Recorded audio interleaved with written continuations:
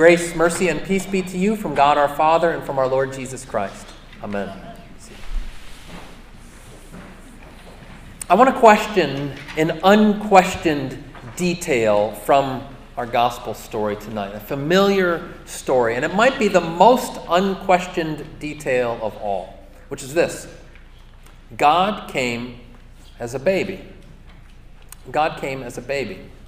Now, don't misunderstand. I'm not questioning that had happened. I believe that with all of my bones. I believe very deeply in the incarnation of God coming into human flesh. I'm not questioning that had happened. My question instead is this: why? Why did God come as a baby? Because we need to realize it didn't have to be that way. I mean, he's God. He can do it however he wants, right?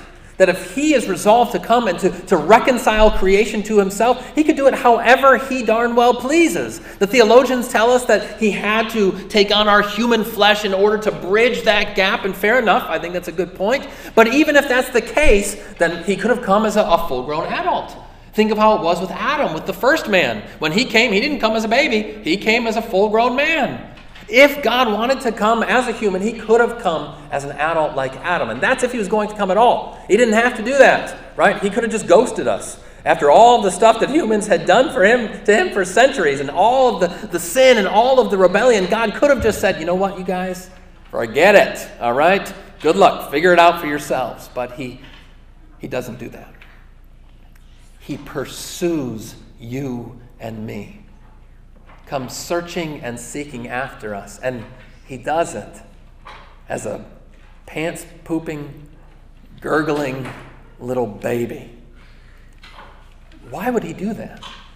What is God trying to tell us about himself and what this good news is that he comes to bring by coming in just this way as this infant newborn king?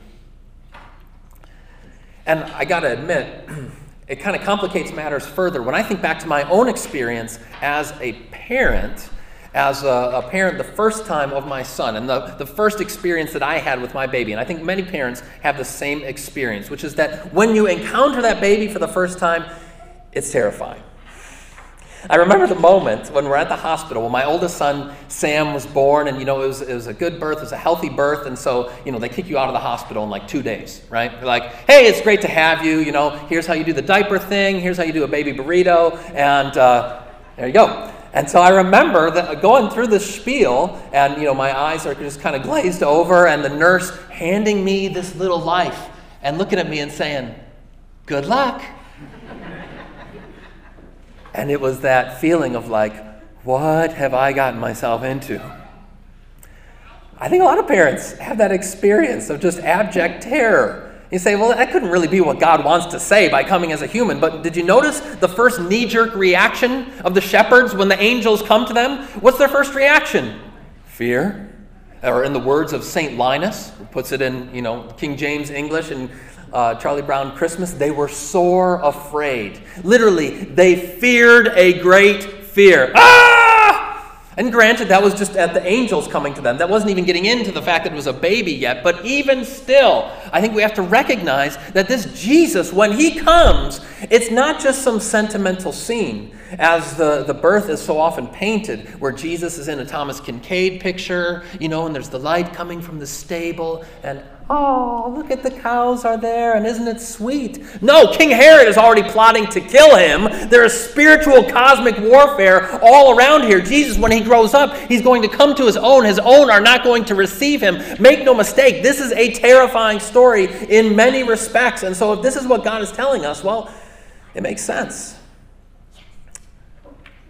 But no, ultimately, I do not believe that this is why God comes as a baby, to scare the living daylights out of us. Nor do I think that that is the only or even the primary experience that most parents have when they first meet their baby, of just terror. No, I think there's something more going on here. Something more beautiful and something even more elemental. And it's hidden right there in plain sight in the narrative itself. So those angels come to the shepherds, and the shepherds, again, they fear a great fear. But then, what do the angels say? After, of course, reassuring them, don't be afraid. Doesn't this always happen to us? Don't be afraid. Don't be afraid. You don't have to fear. We got good news for you. And what do they say? We have good news of a what? Great joy that will be for all the people. Great joy is why he came. And it's almost like as we go about our lives, and you go about your human life and day to day, and it's pretty good. You've got good days, bad days, happy, sad ones, and generally it's all right. And you think, okay, yeah, this is life. It's okay. But then you have a baby or a grandbaby, or you even just encounter a baby on the street, and it's almost like this joy cheat code, right? Like there are suddenly these deposits of joy that you didn't even know were possible. It just opens up all of a sudden. And here God is coming to us as a baby, as if to say, guys, this is what the story is all about. It's about great joy for you and for all of us. And if you don't believe me, listen, guys, you've just got to follow the strain, the story of the Scriptures. It's there from beginning to end when you have eyes to see it. The angels announce it. I have good news of great joy. Jesus goes about his ministry proclaiming a kingdom of righteousness and peace and joy in the Holy Spirit. St. Paul tells us that joy is a fruit of the Spirit. It's everywhere we look, that this is part and parcel of what it means to live in this Christian life. And indeed, Christ Jesus himself, as he goes around announcing that kingdom of God and announcing that joy, he says, this is why I came. He tells his disciples this, so that my joy might be in you and that your joy might be made full. Until finally, when he needs to turn his face to Jerusalem and he sees what awaits him there, the suffering that awaits him there, does he go and do it as just some kind of sad dreariness? No. But the book of Hebrews tells us, for the joy set before him, Christ Jesus endured the cross, scorning its shame. And I think Jesus was even hiding it there in plain sight again when he told one of his famous parables, one of his stories of this romantic man who was out searching for a treasure. And he finds a treasure in the field. And when he does, what does he do? He goes and sells all that he has from joy in order to purchase that field. This is our Lord Jesus. It is joy from beginning to end until finally, at the end of days, the summons that you and I will hear from our Savior is this: well done, good and faithful servant. Enter into the what? The joy of your master. The gospel is the joy story. That is the bottom line here, folks. The basis of the baby is the great joy that is for you and that is for all people.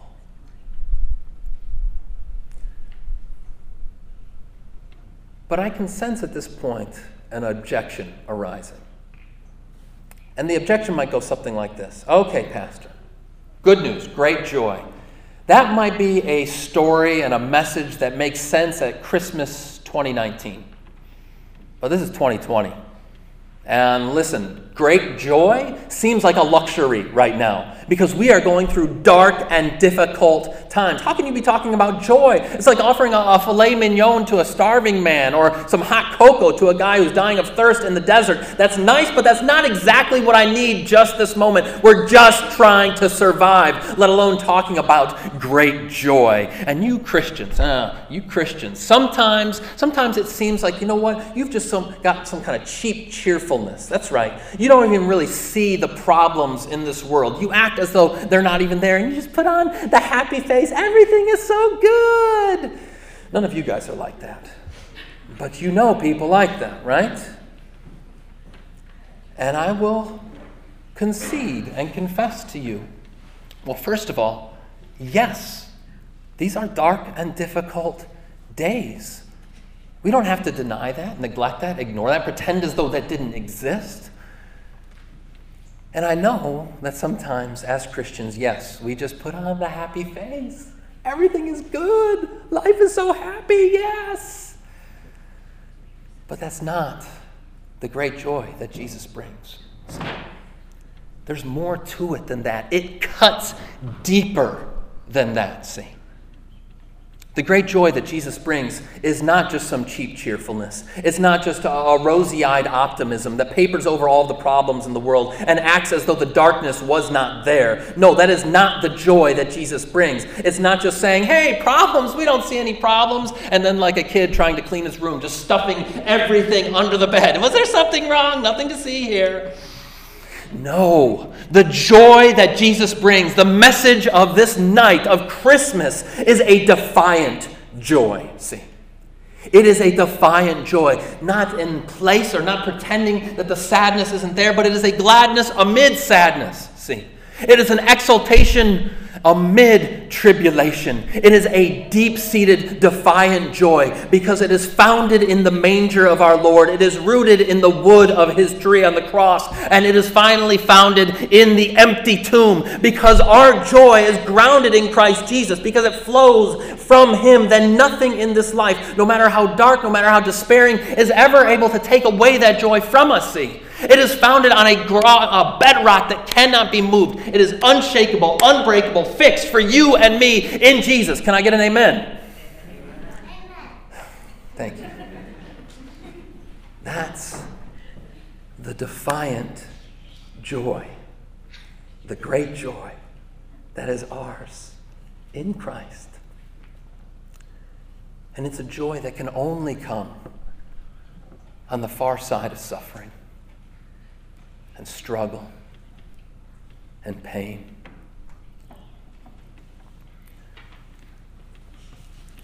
I want to leave you with a story of a couple of friends of mine. I'll call them Ben and Kara, who had to learn this lesson the hard way. I married Ben and Kara a number of years back, which always sounds weird. I personally did not get married to them. I was the pastor. I brought them together in holy matrimony. Married them, and shortly thereafter, Kara went to the doctor and found out that in all likelihood she would not be able to have a baby. She would not be able to conceive. And they were just absolutely heartbroken about this. They were so looking forward to starting a family, and so they prayed. We prayed together and looked forward to the Lord to do a miracle in their lives and to make this little baby possible. And lo and behold, not long after their wedding, Kara comes up and says, "I'm pregnant!" And we rejoiced. We were so excited. We were thrilled. But a little while after that, she lost the baby. And some time passed. And again, she got pregnant again. But this time we said, okay, we're excited, but we're going to curb our enthusiasm. We're not going to get our hopes up. And she lost that baby too. And we were getting so frustrated. I was getting so upset with the Lord. Like, okay, Lord, can we please work this out? You promised good news of great joy. We're not seeing the great joy here. And finally, they got pregnant a third time. And third time's a charm, right? Or 3 strikes, you're out. And sure enough, even though it looked like it was going along fine, and they made it through the first trimester, I got a call from Ben at 14 weeks, and said, we lost this one too. And my heart was broken. It was broken for them. It was broken for our world. Why did these sorts of things happen? Where is this joy that you have promised, Lord? Why do we have to deal with all of this pain? Well, Ben and Kara ended up moving on. They went overseas, and I kind of fell out of touch with them for a couple of years. But after some time, just out of the blue, I get this phone call, and it's Ben. And he says, hey, Pastor, I know we haven't talked for a while. I was going to call you sooner, but I didn't want to get your hopes up. And here I am on the other end of the phone, like, yes, what are you going to tell me now? And he says, Pastor, I know it's been a really hard few years for us and for you. I just wanted to let you know that last night, Kara had a healthy, happy baby boy.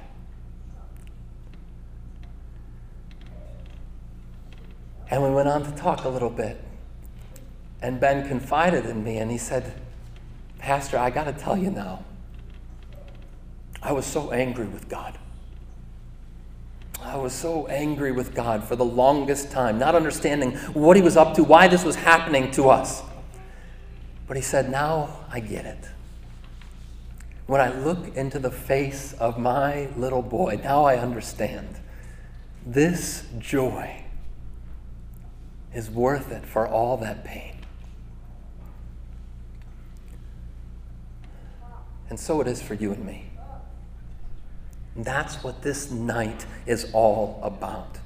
That there is a great joy that cannot be taken away by whatever darkness the world may hold. Christ Jesus is the light of the world, the light that no darkness can overcome. And he has given to you and me this joy, this great joy that is incorruptible, unbreakable, because it is grounded and rooted in him, this defiant joy. So that even though in this life tears are often our companion, those tears of sadness will not always be there. It will be tears of a different sort. That finally, in the end, when Christ Jesus comes and restores all things as he has promised, when we hear that summons from our Lord, the last word, the very last word of it all, it finally belongs to joy. Joy to the world. For the Lord has come, even as a baby. Amen.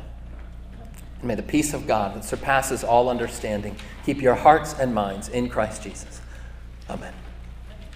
We stand to sing.